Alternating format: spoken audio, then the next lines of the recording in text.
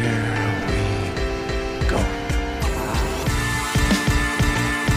I am the Father. My name is Maximus Decimus Meridius. I am Iron Man. Hello and welcome to the Post Credit Pod. I am Brandon Katz, senior entertainment reporter for Observer. I'm joined, as always, by partner in crime, Eric Italiano, senior editor at Bro Bible. Today we are continuing our deep dive into Christopher Nolan's filmography in honor or maybe dishonor of Tenet, depending on where you landed on that film. Today we are tackling Interstellar, personal favorite of mine. Obviously very divisive. Eric, I'm excited to hear what you have to say about it because this is one that not a lot of people agree on, frankly. But before we get into that, the big news of the day is that Amazon has acquired the rights to the secret Borat sequel that is filmed during the coronavirus. Some wild stories surrounding kind of the production of this movie. And the fact is they're going to release it in conjunction with the upcoming presidential election, which is just so on brand for the absolute craziness that is 2020. I'm excited for it personally because I was a fan of the original. I don't necessarily think it's going to be as hilarious this time around, but I am excited for it. Eric, where do you land on the kind of Borat sequel spectrum? So first, I just want to talk about how crazy fast this all moved. I just wrote a post for work about a month ago where he was like spotted as Borat in the real world. And in the weeks since, this has developed so quickly. Now, what I've read is the leaking of the film sort of forced their hand and made them and had them move a little bit faster than they would have. But over the course of a month, we've gone from not even knowing this was a thing to knowing its title, which is...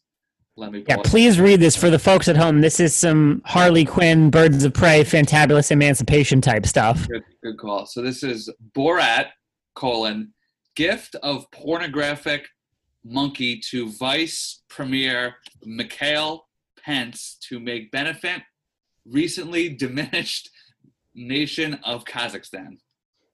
As one does. So yeah, that's about 13 words or so.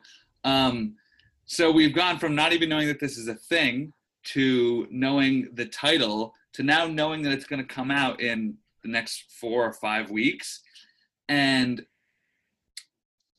based on the title and when it's coming out and Baron Cohen's liberal-leaning ways, I'm thinking that this film is going to contain something that's going to make news. That's just my gut feeling. You think it'll be specifically Trump-related? Maybe not Trump himself, but somebody in his camp. I think the chances are very high.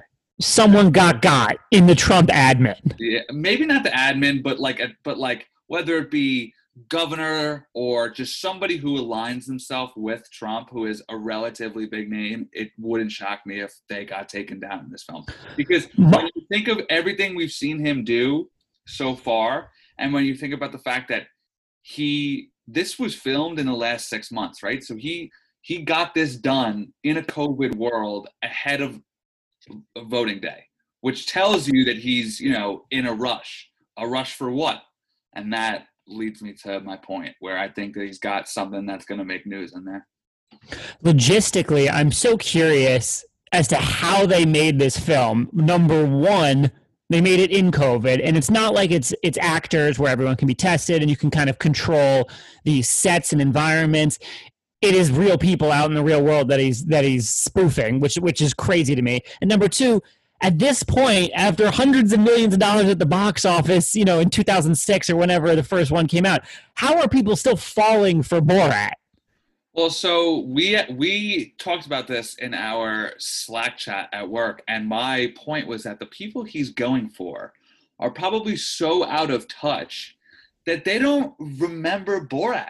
If he's going after Midwestern conservative types who are probably older, they're not going to know what Borat is, especially when you think about the fact that it's been 14 years since that first film.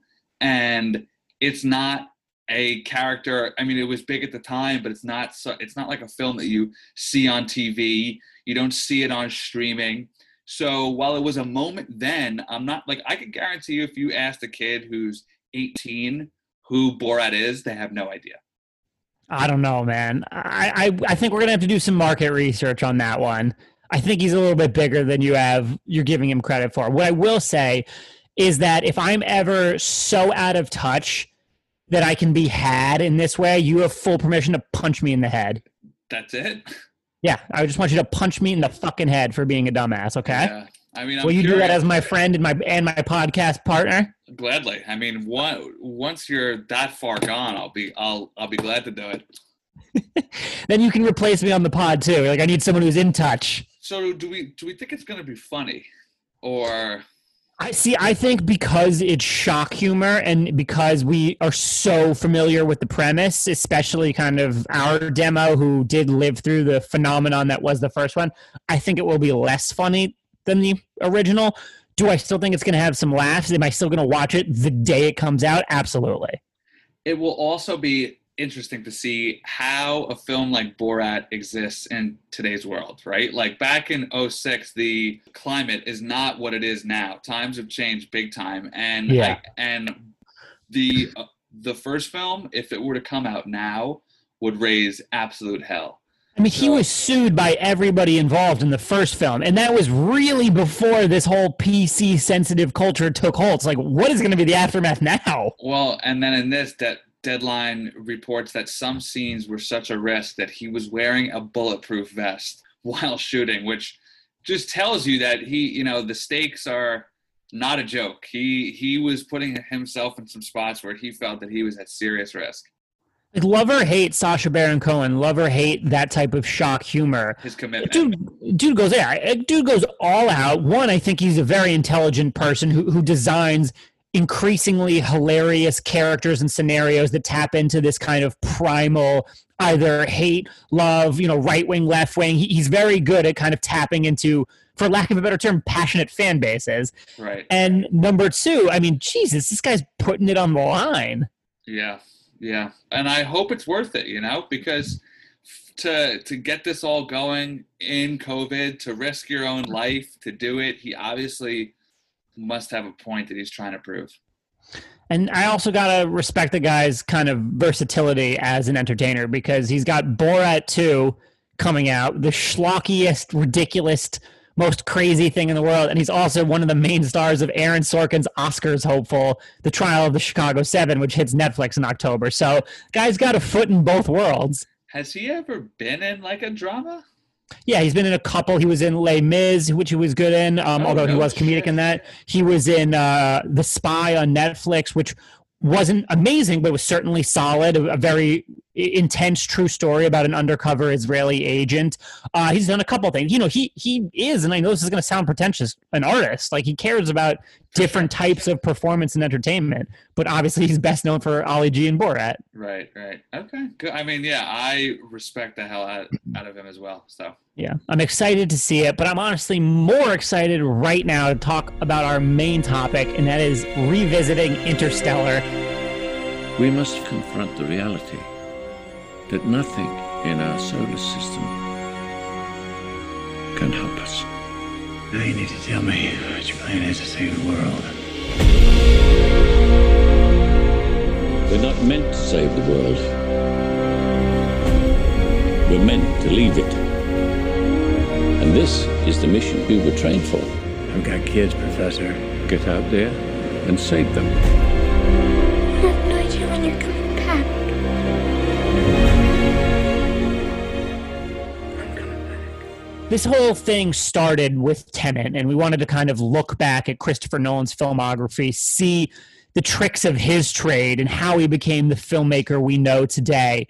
And in Interstellar, one thing that I know is important to you and was very readily apparent into the kind of the filmmaker he became is the blockbuster, grandiose nature of the trailer. And I know this is something kind of near and dear to your heart, Eric. Well, because the trailer, I just remember it was released in 2013, and it was like a teaser. There wasn't a lot of shots from the actual film itself. It was sort of B-roll footage of like space flight and stuff. It was more vibe than like actual trailer. Yeah, no plot, just vibes.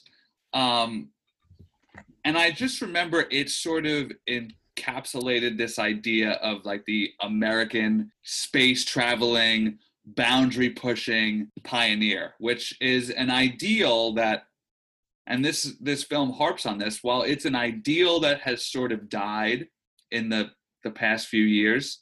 But don't tell Elon Musk. Right. It remains an ideal that is intoxicating. Good word for it. The thought of traveling to a world that's not our own, not for the sake of like sci-fi fun, right? For the sake of a scientific need, is something that is inspiring. Like the fact that our hands are tied, we have but no choice but to find a new home. And because we are the pioneers that we've always been, we're going to do that. And then you've got the Matthew McConaughey voiceover saying all this emotional dope shit with his classic Texan Southern drawl.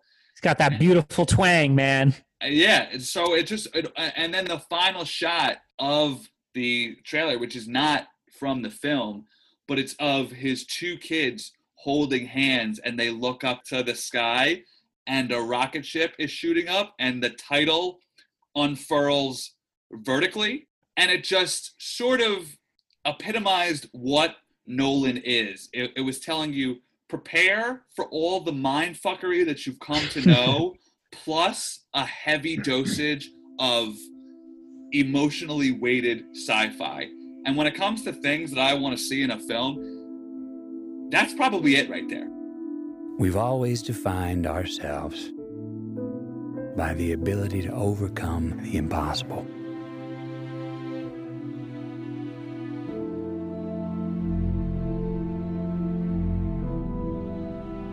And we count these moments. The first ever to fly faster than the speed of sound. These moments when we dared to aim higher, to break barriers, to reach for the stars. 76, you are go. To make the unknown known.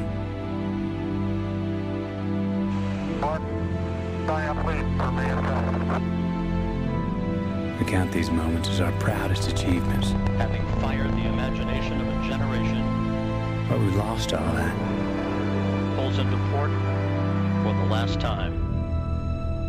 Or perhaps we've just forgotten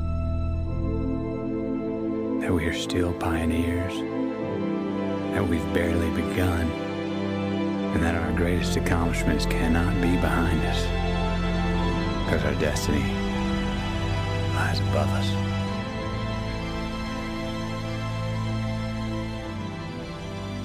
Like a big budget, emotional sci-fi film is Eric's movie. You could not sell me on anything more than you could sell me on that. So I know what I'm getting you for your birthday now, so thank you for that. So going, what, a trip to space? Oh, no, it's going to ruin the surprise, man. Come on now. So going into this film, the trailer had me prepared for this is going to be his definitive film. And we'll get into if that's the case or not, but that's the hype that I had for it. And it was all from a relatively short trailer. I'm glad you mentioned some of those things, because in terms of the actual trailers, yes, one, it is going for vibes more so than an introduction to what this movie is about. And number two, there's a heavy coating of emotional layering in that trailer. And the common criticism of Christopher Nolan throughout his career is that he is sort of a detached and unemotional director, that his films are mindfuckery and plot-based and not necessarily character-based. But Interstellar, as he said in interviews several times, is actually a love letter to his daughter. And in kind of approaching the film from that angle and from starting off the marketing material from that angle, I believe that it's his most personal, most hopeful, most emotional film. And I do believe that while I think he perhaps doesn't get quite enough credit for characterization in other films. Overall, it is actually a fair criticism and one that he pivoted away from and helped ameliorate with Interstellar. Yeah, I mean, I think that's spot on. I wanted to ask you, is this the only Nolan film that has ever made someone cry? That depends. Mileage may vary, when I'm watching Memento, I'm sometimes crying because I'm so goddamn confused about which is taking place when and whatnot, although I love that movie. No, but this is definitely his most emotional. Yeah, but think about the context of his work, right? And all the films that he's done. Is there ever a scene where you're like, wow, I'm on the verge of tears here? Probably not, except for in this film. That scene where Cooper reacts to the fact that he just lost 23 years and his kids have grown up without him being here. That 5-10 minute scene is the most emotional scene in any of Nolan's films, period, the end, right? So it has that going for it. Then on a bigger scale, it is at the same time his most ambitious, most grandiose, most scientific film, but it's also his most personal and most emotional film. So I find that the balance of those two things work really well. It makes the family drama being lost in space where, and as they point out, nothing protects you except a few feet of steel. It makes the family drama hit that much harder. It's a great parallel. Him and the family struggle are essentially humanity's struggle to survive, told through the eyes of this one Midwestern, relatively normal American family, all things intended. Yeah. And then in terms of how he built more emotion into the plot itself, the third act literally hinges on love being a force that can transcend time and space, right? That is almost sickeningly hokey. Yeah, it is. And while I understand the idea, and while I do like him going outside of his box and going for that, the way that he wound up going about it was clunky, but it shows you that he was willing to forego smoothness to make the point that he wanted to make, to speak on this family daughter love that he wanted to speak on. And so in that sense, I do think that it is something that we haven't seen from him since, really, either. I don't think he's gone this deep since, but it is something that I would love to see him explore more. I agree completely, because the thematic focus on love is him expanding his horizons and actually digging into thematic emotional honesty rather than just this is such a cool intricate plot that does have a smidgen of messaging but maybe is not the central core driving factor. And I also agree completely that it is simultaneously a plus and a minus on the film, which is so interesting to me that it can be one, this huge positive and huge great takeaway that makes me feel for this character, and two, be so clunky and ham-fistedly handled, as you kind of said. And I think that feeds into the greater pop culture conversation surrounding this move. Prior to Tenet, Interstellar was easily Nolan's most divisive original blockbuster. It had a 72% on Rotten Tomatoes. Do you think it's so polarizing because of how he handles that kind of self-expansion as a storyteller, or do you think there's more to it than that? So for me, I think it all comes down to the ending. I don't think people are turned off by the heavy-handed love themes, the way that it's shoehorned into the plot, the dialogue. But I think at worst they're snickers, but they're not outright rejection. Exactly, which is how I feel.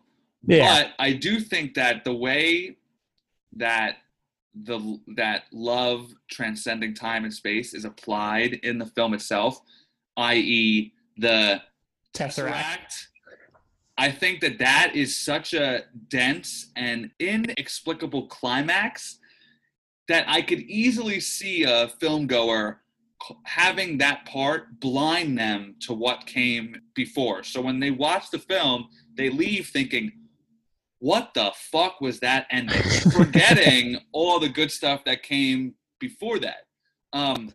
We also already hate libraries in 2020, so making it a bookcase did not help. Now, for me, the ending is a pill that I'm just down to swallow, right? Like, I am taking it for what it is. I'm saying, okay, it's not my favorite thing in the world, but I'm going to accept what you're trying to do here, right? I could see most people sitting through that film and then getting to the end of a sci-fi. Mind you, this is a hard sci-fi. And then having it flip on some sort of nonsensical moving gravity with the power of my heart, whatever, I could see why that has caused some division amongst fans.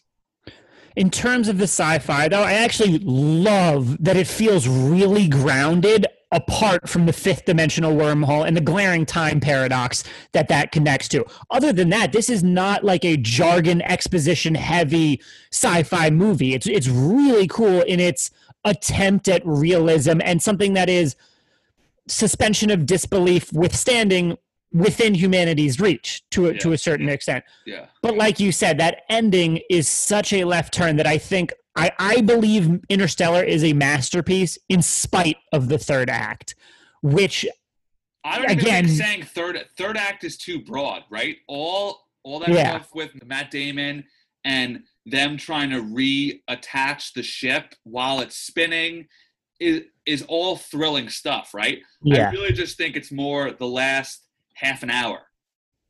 It is more of where it all falls apart. And I also think that last half hour, while it is kind of related to time, it's also a little bit of a straying from kind of the central theme and idea of Interstellar. I wrote about this for Observer before Tenet came out. It really is a movie that kind of reconciles the past to deliver hope for the future. You know, our choices and actions in the future are our salvation and not our damnation, which the movie is kind of positing at first. And the fact that they are undertaking this mammoth mission speaks to kind of the limitlessness of human potential. It's a belief in our ability to endure and survive as a species. And the whole movie is kind of built around this idea that our immediate future is our end, that we are going to die. And yet this uses a kind of forward-thinking, futuristic blockbuster to try to deliver hope for that future and say, no. Once we let go of the past, we're actually able to change where we're going and heading forward. And I do believe that ending attempts to synthesize all those ideas and perhaps fails to do so on a very basic level, even as it provides amazing like food for thought and theorization material that we can then go to Reddit and have a ton of engaging conversations about. But overall, do you think because it is so divisive and polarizing, it actually makes Interstellar a more interesting movie, whereas opposed to like Inception, it hit and everyone was like, this is amazing, and we kind of loved it but moved on a little bit? Right. So I think it's the inverse of Inception, whereas we talked a lot about on our last pod how the intended effect of Inception sort of wears off each time you watch it. Diminishing returns. Especially considering the fact that we've yet to have children, only grows that we know of.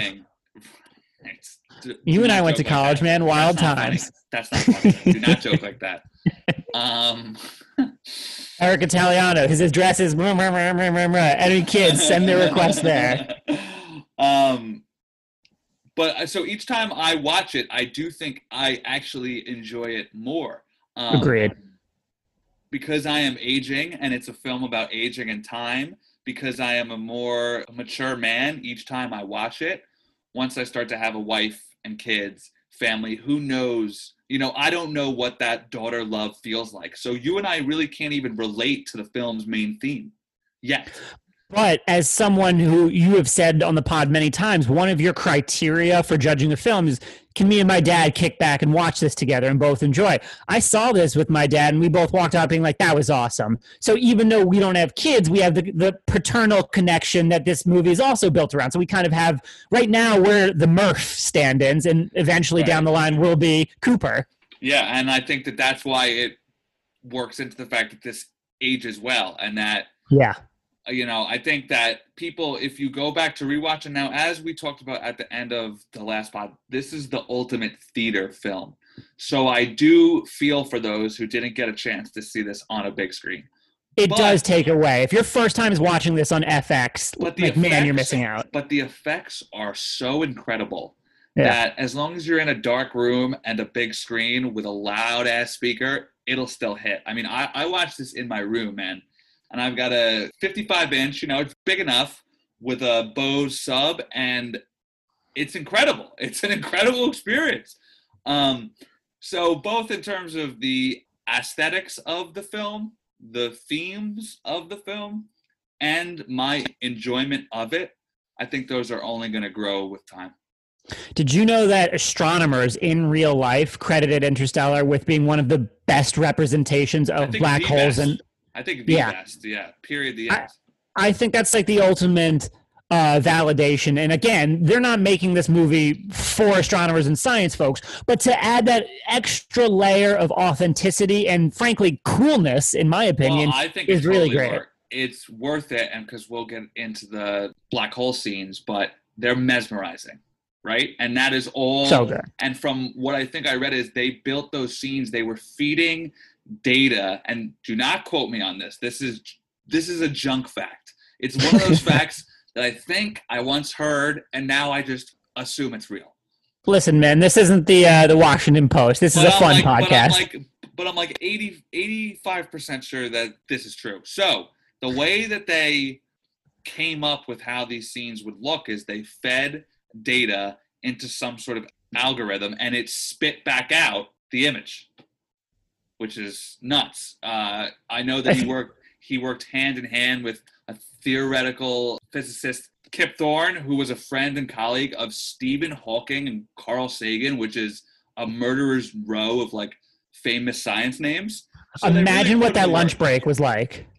Oh, and Nolan was probably the most pretentious one in the entire group. It's very possible. Man was definitely wearing a scarf inside. Yeah, hey, you guys know about black holes, but have you ever seen The Dark Knight? I made that. Your boy. How quickly, this is something that I ask everybody because I just think it's a fun little, test. How quickly or how soon, at what point in the movie did you figure out that Matthew McConaughey was Murph's ghost? So I saw this when I was in college, and I gotta be honest, I don't think I did until they told us. That's fair. I think that's a totally fair answer. Now, I am in no way, shape, or form a good predictor of things. I never have right calls when we're talking about murder mysteries or anything. Every time I'm dead wrong. But I swear to you, the second that Murph comes on the screen and goes, my ghost knocked it down again. I turned to my dad. I said, I bet you anything that he's their ghost. Yeah. Well, I didn't have any evidence for that, but that was just one that just clicked for me instantly. It's my shining moment of predictions. Never come close to repeating it. In hindsight, it is very, very obvious for sure. They lay it on thick. He's like, you got to do your scientific experiment. You need data and facts. And I'm like, okay, why are they making such a big deal about this ghost? Yeah. But sticking with Matthew McConaughey, I think you can argue that Interstellar was probably the conclusion of the McConaissance. Because I'm just going to run through his movies before and after, all right? Mud, 2012. Magic Mike, 2012. Dallas Buyers Club, 2013. Wolf of Wall Street, 2013. Interstellar, 2014. True Detective, 2014. So that is an all-time epic, elite run. And then afterwards, in terms of live-action films, Sea of Trees, which I had never heard about until researching for this pod. Free State of Jones, which I saw and was not very good. Gold, which was okay, but didn't really make a pop culture footprint at all. The Dark Tower, which was just awful. And a few other misses in recent years that we've also talked about. It's not to say that he completely fell off the map. He's still putting in good work. But this was probably the last installment of the McConaissance. Which is a shame because he's still the same guy. I just think he's made bad choices.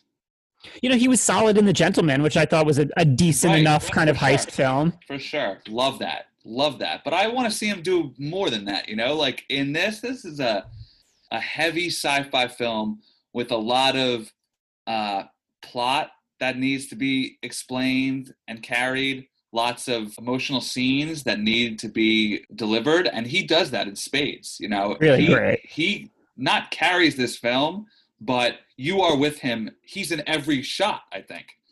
He's the leading man, and he does his job. He leads this film, and now everybody does a great job. And there's a ton of other supporting elements, both in characters and plot points, that absolutely work. But you know, Matthew McConaughey leads the film. Yeah.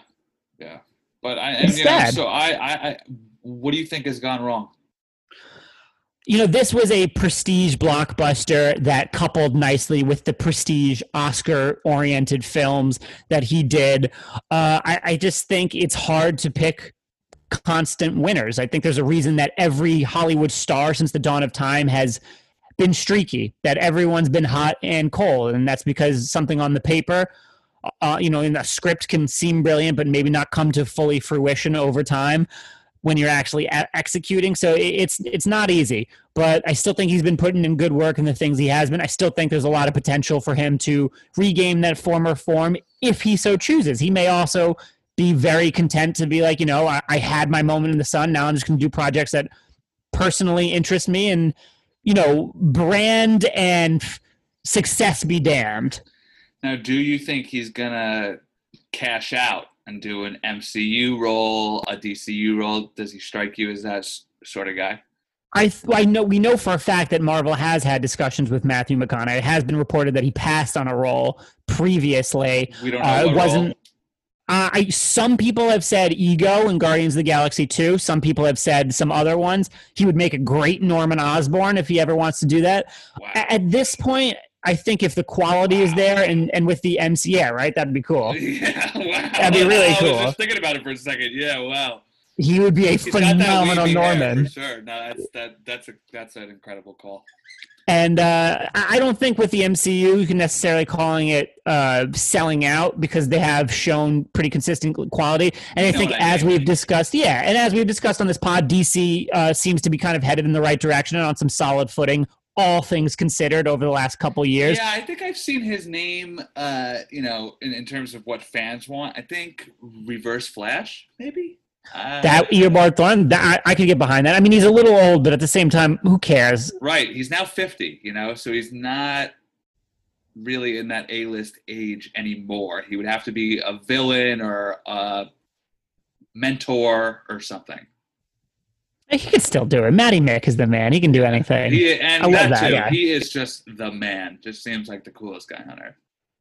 All right, so let's segue into our awards and categories to help continue opening up this conversation about Interstellar. First one we got to hit, the real MVP award. Kind of self-explanatory. If you're at home scratching your head wondering what that is, turn it off and open up a book because you need help.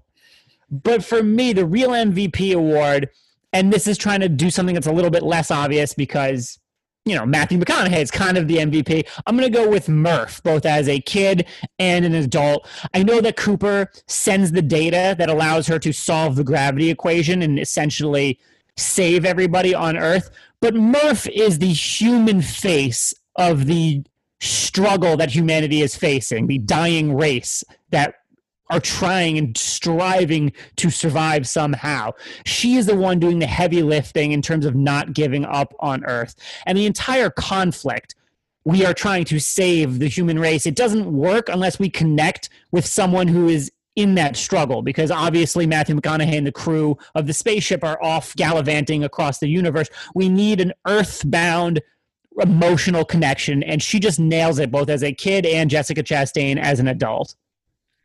I was going to save this for the end, but the child casting in that role is incredible.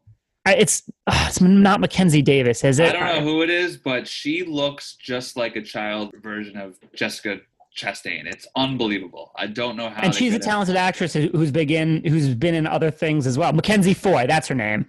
Gotcha. So I've got 4 here. You always do. My first is Cooper's Carhartt jacket. That tan jacket that he's wearing in the first act.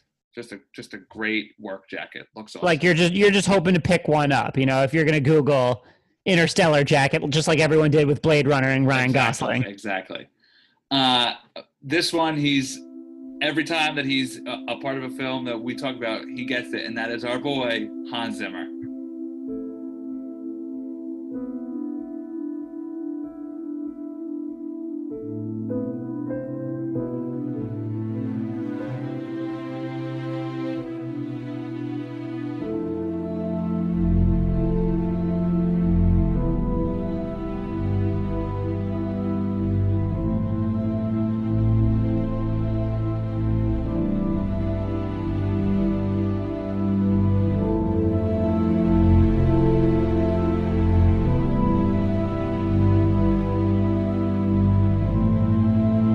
Every time. I didn't put mine. I didn't choose Hans Zimmer because I knew you would. The score. This is maybe his best score that we've talked about yet. I mean, the organs and just he makes you, for a film that's about the grandness of space, he finds a way to fulfill that, and that is a monumental task, and he blows it away.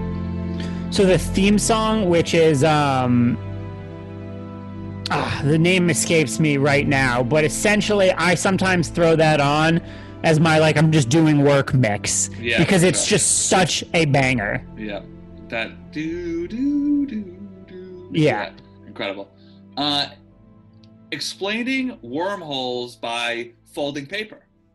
That is a cinema classic. That is a tried and true sci-fi trope. I've counted 3 films. 1, this, of course. 2, 1997's Event Horizon, and then 2006's Deja Vu. Oh, okay. Yeah, you like that one? That one's less space sci-fi and more like time travel sci-fi. But I saw that movie, but I did not remember that. So I'm glad we can add it to the subgenre of we're going to explain it using this very simplistic representation. Which it is. There's a reason why they use it over and over again, because explaining wormholes to a guy like me is a difficult thing. But as soon as they bust out that paper and pencil, I'm like, oh! I'm like the Leo meme from where he's pointing. That's me. I'm like, oh, the wormhole thing. I get it now. I think we can give a pass to all future space movies that want to use it. I think it doesn't matter if it's become a cliche. It's simple. It works. Everyone, you're allowed to use it. We won't bash you for it. Totally agree.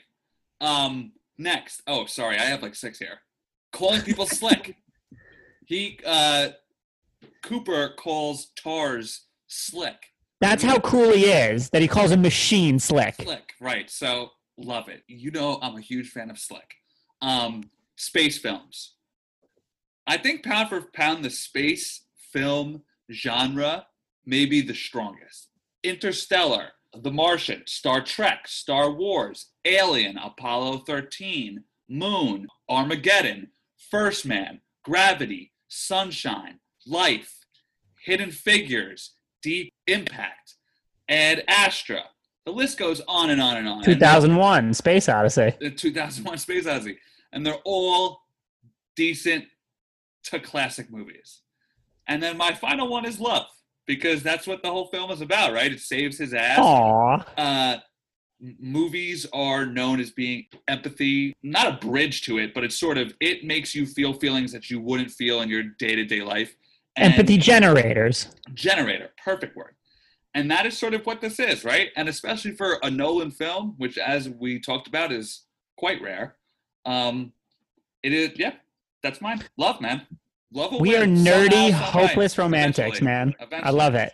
I love that. Even though tonight is the first debate, so maybe not tonight. Yeah, I think we're going to kind of side pocket the love and get our tough faces on tonight. And that's it for me. All right. Of course, as always, overshadowing me with many, many nominations. I respect it. Our next one is the Jared Leto Award for the film's worst performance, a tried and true award category here at the Post Credit Pod. Now, this is no disrespect to this actor who has gone on to be in a lot of talented things. But I would say Wes Bentley, who plays Doyle, again, not a bad actor, but he isn't particularly memorable in this role, and his character's entire purpose is simply to die. So that is why he gets the Jared Leto Award from me. No disrespect to Wes Bentley. It's funny because I do like him. Yeah, he's not a bad actor at all. Yeah. But I do think he by construction, he has the flattest character, who's essentially a Boy Scout. No purpose. Yeah, just to die, just to add tension to the Waterworld scene, which admittedly succeeds. He's like a red shirt who has lines. Absolutely, that's a really good classification. So mine is, I've got 3 here. The choice to dye Michael Caine's hair and beard blonde. Why? It's so distracting. I cannot not look at it. It's unbelievable. If we ever get Christopher Nolan on this pod, can that please be your first question? Yes, I will ask him. Perhaps not first, but last. Who decided to dye his fucking goatee platinum blonde? I would love to know. Next, Murph and Tom's teachers. They just give up on this kid, despite the fact that he's the son of this genius engineer, space flight pilot. They're just like, yeah, he's just going to be a farmer. Sorry. World didn't run out of engineers. We ran out of food, Eric. Yeah, ridiculous. That scene is bad. And then last is Grown-Up Tom, who, and I sent this to you in a text because I didn't pick this up the first 5 or 6 times that I've seen this film. So Tom, who is Cooper's son, gives birth to a kid. And he shows him, he's like, here, Dad, this is your grandson, blah, blah, blah. And then in the next scene, that kid is gone because he died, which is tragic. So then Tom has a new kid. And we find that this kid is developing this horrible sounding hack, which implies that he is getting sick from the same thing that killed his first child. And yet Tom religiously insists that they will not leave. And it is, I don't understand if they're trying to harp on some theme about him being abandoned by his father, but his stubbornness just sticks out like a sore thumb, and I'm not really sure why they did it. This guy is a dick. And that's it. That was the entire thought process, I think. Yeah. So I'm going to have to agree with you on that one. He also decks Topher, what's his name? Topher Grace. He also decks Topher Grace, who is literally trying to improve the health of his family. It just seemed like a bit of an overreaction, in my humble opinion. Yeah. So the Tom. But Tom actually feeds into the next one, the pleasantly surprising cameo or casting. Now, young Tom. Skipped one. Best performance. Yes, I did. Sorry. You're good. Yep, sorry, I did. Now, yeah, I mean, listen, Casey Affleck's a good actor, but I don't think we're ever going to say that he stole this movie, which brings me to my next point. The best performance by anyone except the lead actor. I kind of have to reiterate what I said in The Real MVP, and that is Jessica Chastain, who plays adult Murph. The thrust of the movie, which is the love between a father and a daughter, it doesn't work unless we really connect with Murph's anger, her rage, her longing, her emptiness, and, importantly, her eventual reconciliation and understanding of everything that's happened. And Murph delivers that. Even old Murph, dying in her bed as a geriatric 100-year-old, everybody across the board does a great job. But, yeah, Jessica Chastain, talented actress. Hope she does more big blockbusters such as this and isn't just relegated to villain in Dark Phoenix terrible roles like that. She was on a great run here too. I don't know off the top of my head what films she was in, but she had a 3 or 4 year run during this time where she was just in incredible projects. And I apologize. The older Murph is played by Ellen Burstyn, who is an iconic Hall of Fame actress. I shouldn't just call her, old Murph. So for mine, I'm going with TARS. Everybody good? Plenty of slaves for my robot colony? I gave him a humor setting so he'd fit in better with his unit. He thinks it relaxes us. A giant, sarcastic robot. What a great idea. I have a cue light I can use when I'm joking, if you like. That'd probably help. Yeah, you can use it to find your way back into the ship after I blow you out the airlock. What's your humor setting, Tars? That's 100%. Let's bring it on down to 75, please. Stage 2, separation. Let me ask you something. Dr. Brand and Edmonds. Why are you whispering? They can't hear you. Lander 1, prepare to detach. On my mark. 3, 2, 1. Mark. Detach! Goodbye, Tars. Goodbye, Dr. Brent. See you on the other side, Coop. Oh, that's a great choice. I'm actually retroactively angry I didn't say that. Yeah, so Tars is great. Doesn't have a poker face, though. Right. Nolan is not known for his sense of humor, but Tars is actually hilarious. Every quip he has, it is timely, it's authentic, and it's smartly worked into the plot with his humor settings and how they're constantly tampering with them when he says something that they don't like. He's also legitimately and tangibly helpful. He flies the ships. He saves them when they're drowning. He drops into a black hole to collect data. He lifts the spirits with a timely joke when moods are down. This entire thing fails if they don't have Tars. And like, humanity dies.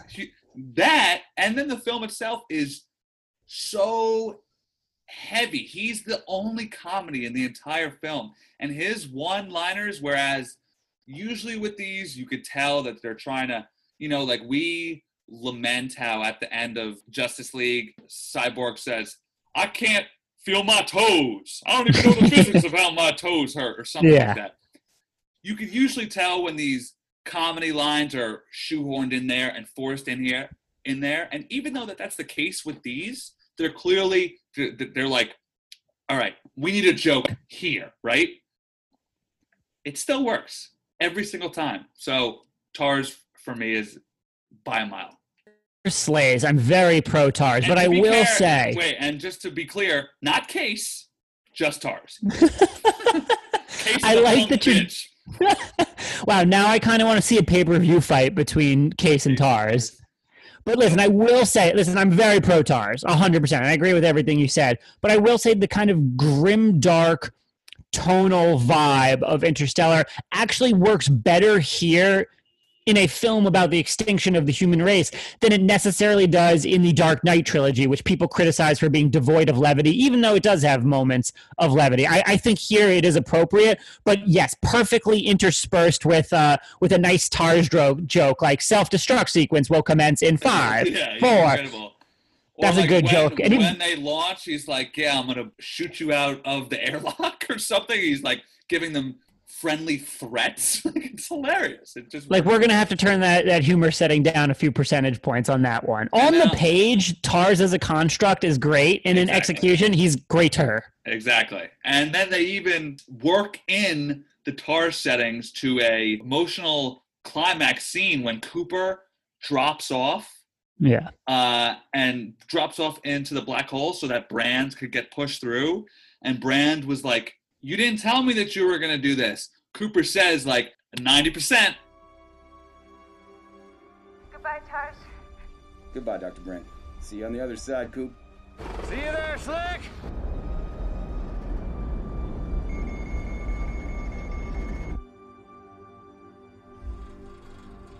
Okay, Case. Nice reckless flying. Learn from the master. Ranger 2.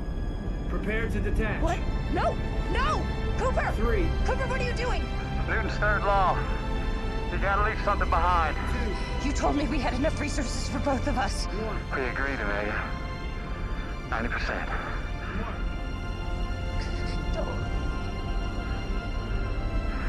1. Detach.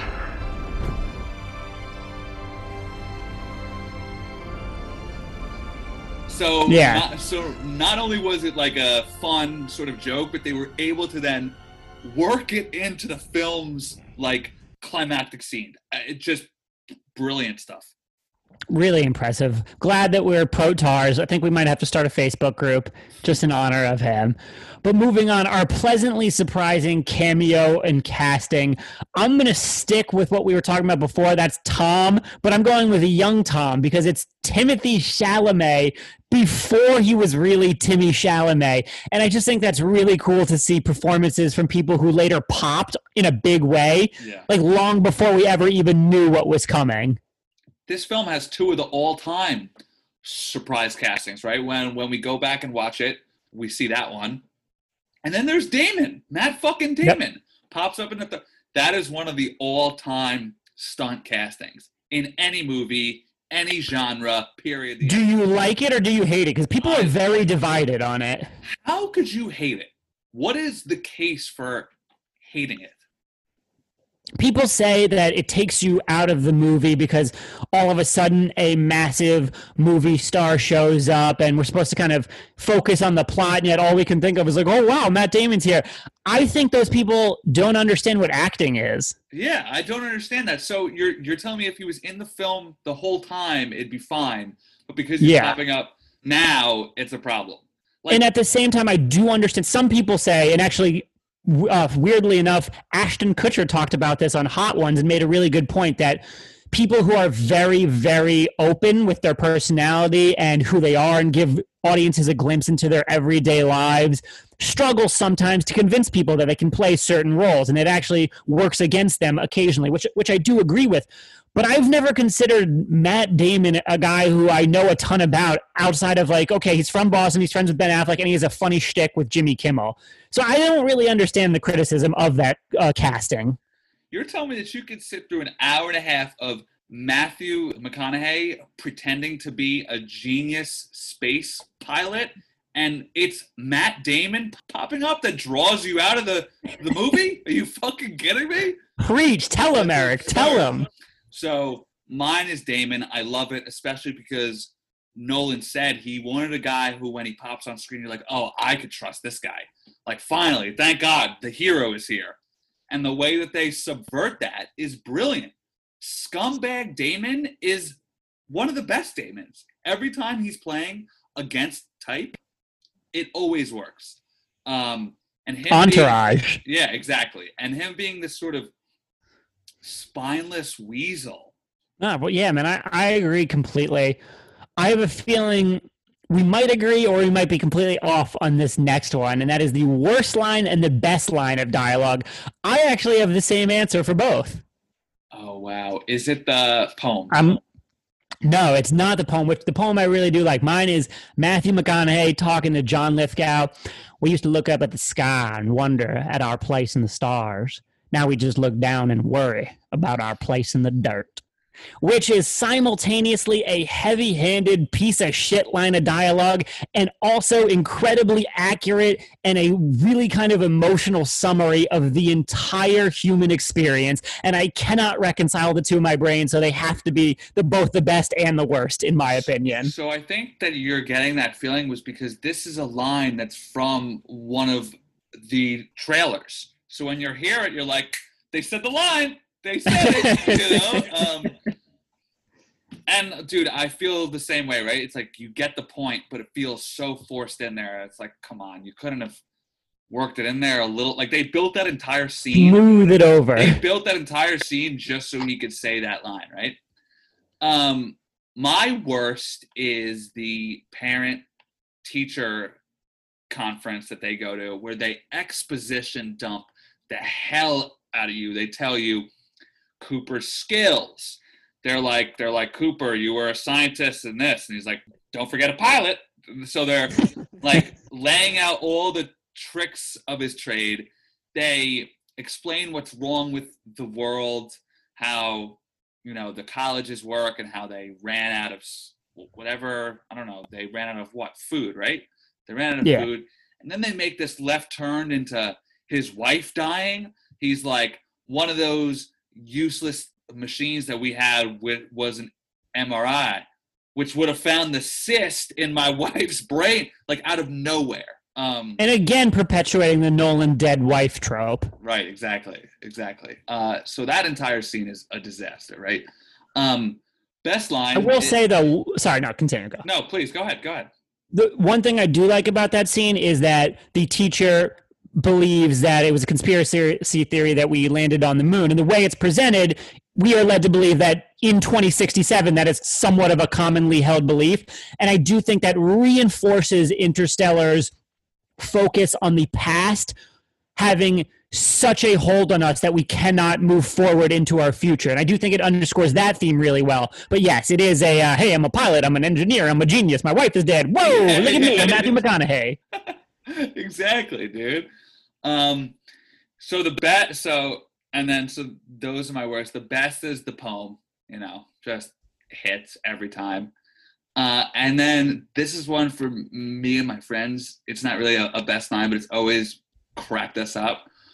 When Cooper and Brand come back from the water planet and their colleague is just standing there in the doorway with his hands folded. And they're like, how long has it been? And he just so calmly is like, I've been waiting for, and he's just like, I've been waiting for 23 years. And they're just like, why didn't you go to sleep, you absolute nut job? And later he says he had a couple of long stretches. Yeah. But he did sleep. But him just like standing there super calm in his bathrobe, having waited for 2 decades, while they just come in like soaking wet, having been down there for 2 hours, always cracks me up. And like, I get that they're reinforcing that he's kind of lost his marbles a little bit being in isolation for that long. But I'm the type of person who normally is just up energy. So if I lose my marbles, I'm like, oh shit, where were you guys? I can't believe you're back. I can't believe you're back. I gotta show you this. I gotta show you that. Right. That's it. It's the calmness that I find so funny. It's just off-putting, man. I'm like, yo, you need to like relax on the Klonopin that we gave you back on Earth. Yeah. He's just standing there like a vampire. But unfortunately, there's no video to this podcast, but if you guys could see Eric right now, it is a very, very strong physical reenactment. So that's a good one that I kind of want to go back and rewatch just to laugh at now that you pointed that out. But I also want to get into the other Rewind That Real Quick award. And for me, I can't take credit for this one. I got it from Hidden Eastern Eggs Twitter account, but it's a damn good one that I absolutely went back and checked out. On the water planet, the soundtrack in the background actually features a prominent ticking noise. And these ticks happen precisely every 1.25 seconds. And every tick you hear is a whole day passing on Earth according to the time relativity equation. And so when I saw that on Twitter and then went back and rewatched it and saw how it matched up and synced perfectly, I'm like, wow, that is the type of detail that you appreciate upon rewatches. It's a reason why, generally speaking, I love Interstellar more every time I see it, because there's something new to appreciate and notice and compel you each time. I think that time thing is a great call, because one of the low-key parts of that whole scene, which I'm going to talk about next, is one of the strongest scenes, if not the strongest scene in the film, but how they point out that the data that they were receiving from that doctor who crash landed, right? Cooper's like, how could we have, I'm not sure what he asked, but he's like, how could we have gotten this data, blah, blah. She's like, in this planet's time, she just crashed. She landed wild for us, which melts my brain, because they have that data before they even leave Earth. They're like, all right, we're going to this planet. And when they get there, she's like, she probably died moments before we got here. And that's the best use of sci-fi time fuckery that I've ever seen. Because it's also true, because Einstein proved the theory of relativity, which makes it even better, in my opinion, in terms of entertainment value. Yeah, for sure. Which even though it's real, I still haven't wrapped my head around exactly how the fuck it works and what's going on. But the way that they explain it, they're like, in our time, she's been here for 10 years, but in her time, she's been here for an hour. That'll tear your dome piece clean off. Well said, sir. The closest real-world comparison we have is the twins, who are real astronauts, and one of them spent, I believe it was 14 months on the International Space Station, while the other one was on Earth. And technically speaking, due to the velocity they were traveling at, and obviously things that are way above my pay grade because I'm a dum-dum, he is half a second younger than his twin than when he left. Wow. Which, like, okay, unpack that for me, astrophysicist. So my rewind that real quick is any shot of a black hole or planets or stars, because they're just incredible and you want to pause them and just look at them, right? And then next is, and this was just a quick one, when they fly into that frozen cloud, you don't expect it at all. And then it happens. You're like, wait, what the fuck just happened right there? So that was very cool. And to that point, a lot of Interstellar is practical effects. Like they built miniature spaceships to kind of represent some of the flying and everything. That's really impressive craftsmanship. Yeah. Now, this next one is the Put This in the Museum Award. Eric, I want you to explain it because this is one you introduced on the last pod. You have a firm grasp of it, and I also just think it's a creative quality award that deserves the recognition. So if you had to submit a piece of this film to be a part of the Film Hall of Fame, what is the film's definitive moment, scene, line, XYZ? For me, I've got two. It's the water planet scene, which is, sci-fi drama of the highest order.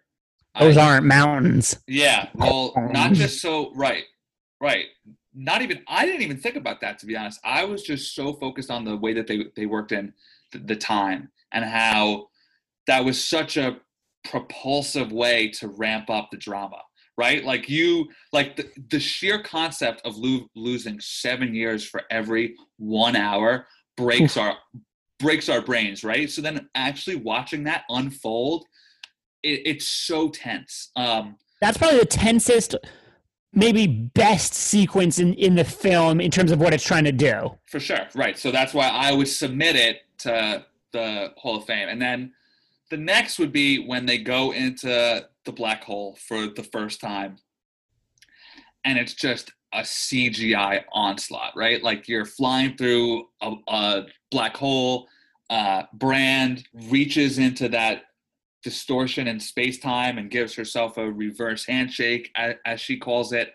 So I just think that those two scenes, the time water planet scene is the best example of Nolan weaponizing and dramatizing science, and then the black hole scenes because it is the literal on-screen representation of all these themes. You're seeing the most realistic black hole you've ever seen in that film, and that's incredible.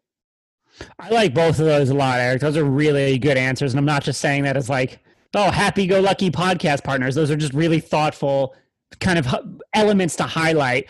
My choice for this award, it's a little bit more conceptual, and that is framing devices in general and the way you execute them. Now, in Interstellar, the framing devices, what we open on in the opening scene, it's a docu-series that recounts the events of the film. And it purposely evokes Ken Burns' 2012 documentary, The Dust Bowl. Now, doing that, that's not in and of itself a revolutionary framing device. We've seen some variation of that a million times. But I absolutely love how Nolan's attempt to reinvent a past catastrophe for a realistic future setting works as both a framing device and a catalyst for the film's plot, but it also is a thematic motif that then runs throughout the rest of the film. I have said on this podcast multiple times, and I've written about it for Observer, Interstellar is a futuristic movie that is obsessed with a past, beholden to the past, and eventually about breaking away from the past. So to set your movie up that way and then carry it through in very elegant ways throughout was really impressive to me. So put that in a museum, even though you can't put concepts in a museum. That's a great little shout about the Ken Burns doc. I didn't know all that. Yeah, man, that's some deep dive. Cool. Yeah, that's some nerdy film buff stuff right cool there. That's good stuff. Now, for this next award, I have a feeling we have the same answer, and even if not, it's the most obvious answer, and that is the best hero moment. I don't agree. Now, to me, okay. Go ahead, well, go ahead. To me, there's really only one logical answer, and that is the docking scene. Okay. Come on, Yeah. Cooper, it's impossible. No, it's necessary. The fucking soundtrack is going off. The visuals are amazing. If you're seeing it in the IMAX theater in 2014, your mind is absolutely blown, as are your eardrums. The score it shouldn't. swells. Yes. Score just It's something that to me should be clownish, and yet absolutely isn't.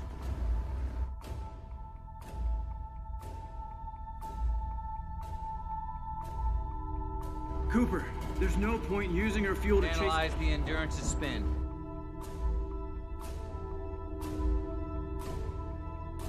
Cooper, what are you doing? Docking.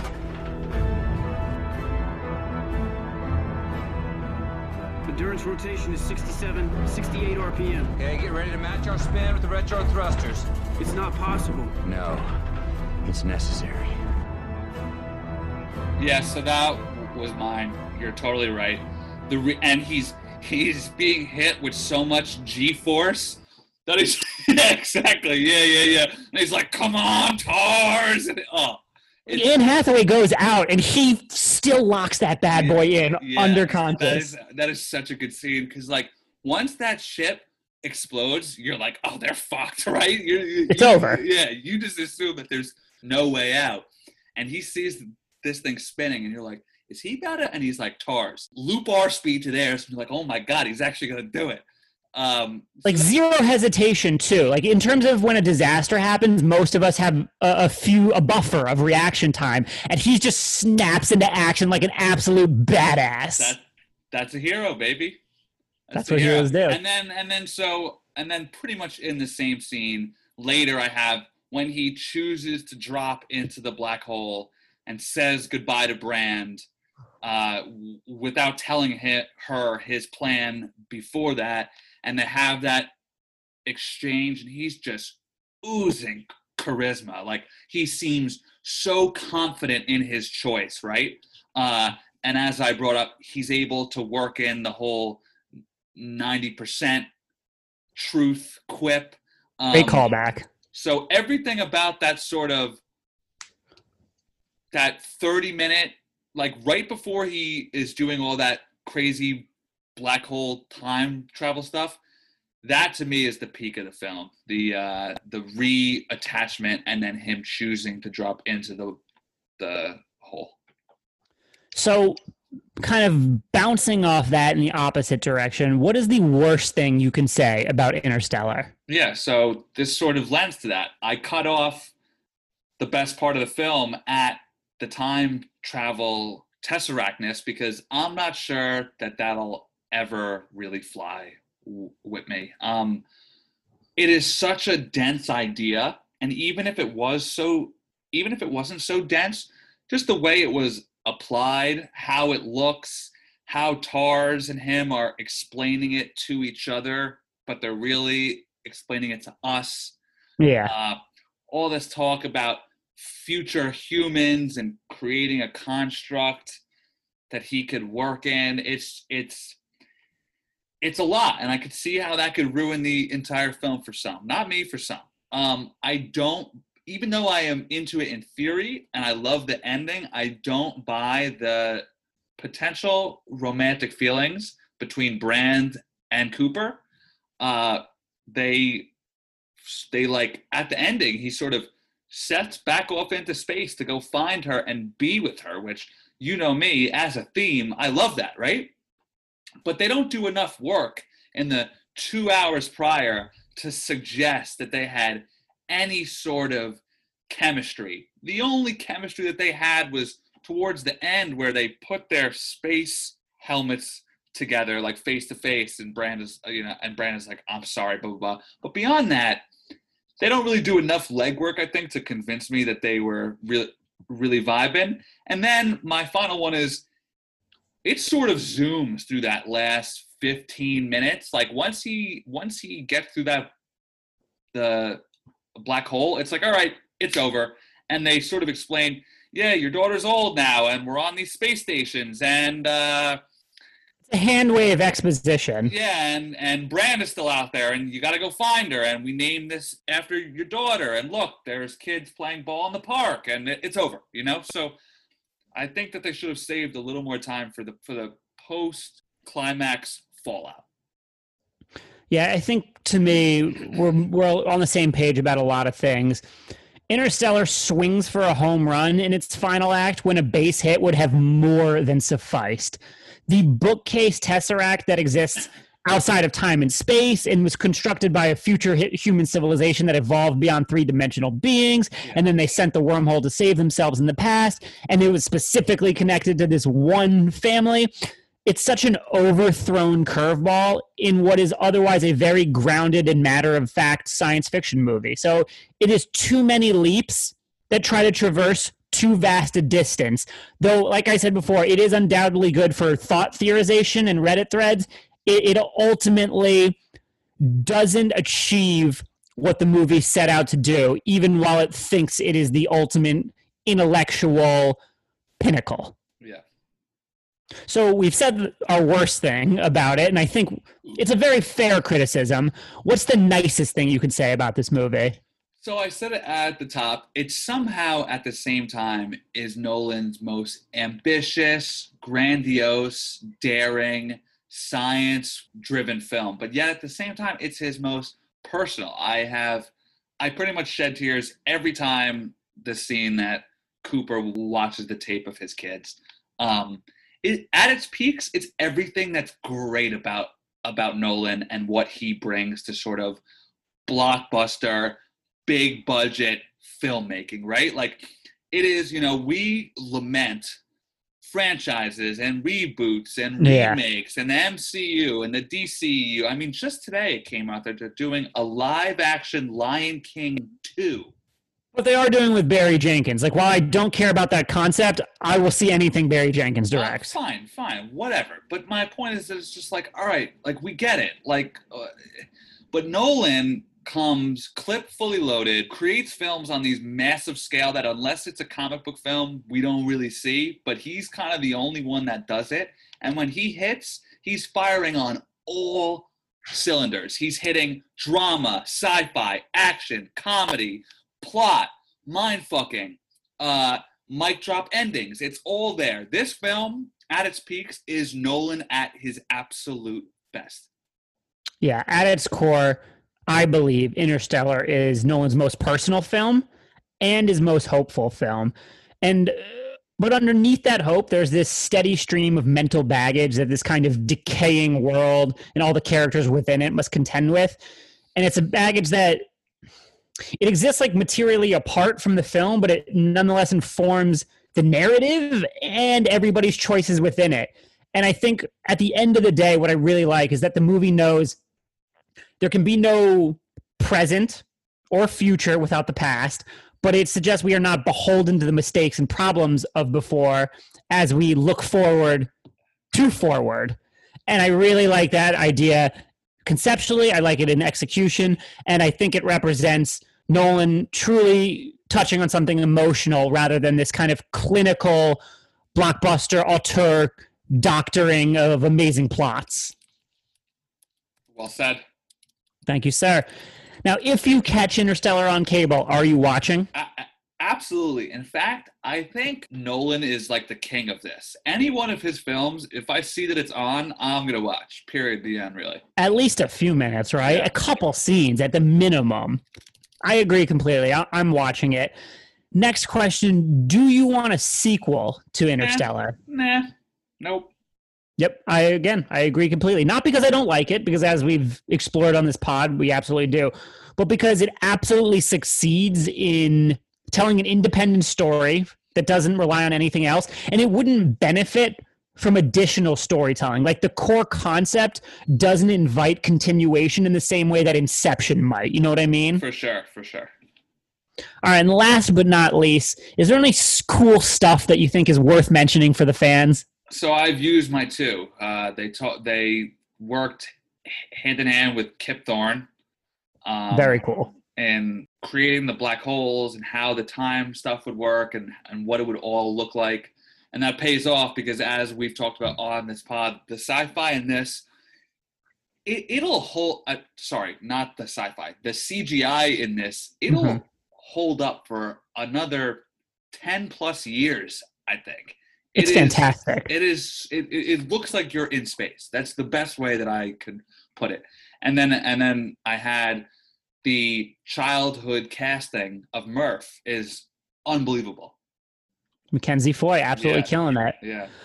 I had two. Number one, Spielberg was originally going to direct a previous iteration of this movie, and I would love to see that and compare it to Christopher Nolan's Interstellar, because Nolan is this generation Spielberg in the sense that they're both master technicians as filmmaker and universally agreed upon to be high quality filmmakers. So I think seeing them tackle the same movie actually would be really interesting in terms of a juxtaposition, compare and contrast scenario. I'd like to see that. And then number two, what? No, Spielberg and Nolan comparison? I don't know if I see that.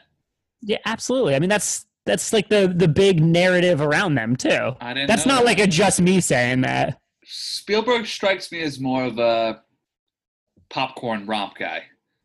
Like it's like not in terms of content. In content, yeah, he's a sentimentality type of director, whereas I would say Nolan is a tactician. But they are popcorn blockbuster filmmakers who also bring prestige and mass audience. Yeah, okay. He is this generation's that. And I also think it's really interesting, I wrote about this for Observer too, that they both kind of returned to World War II to change the perception around them. Spielberg was a guy who was docked for how emotional and sentimental his films were, and then he made Schindler's List, which not coincidentally earned him his first Best Director win.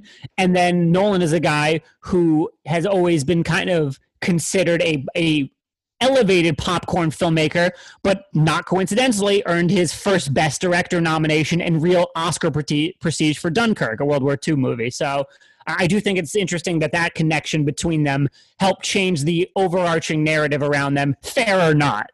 For sure. Yeah.